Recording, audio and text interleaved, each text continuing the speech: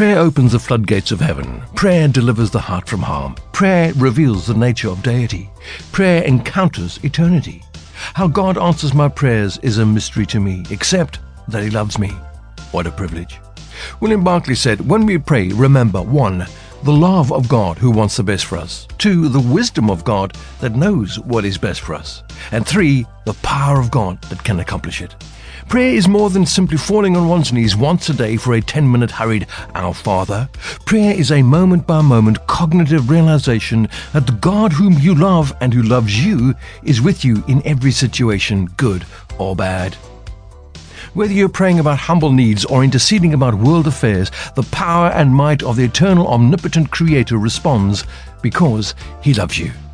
God tracking is praying. I'm Dudley Anderson. Why not email me, dudley@surereality.net. I would love to hear from you.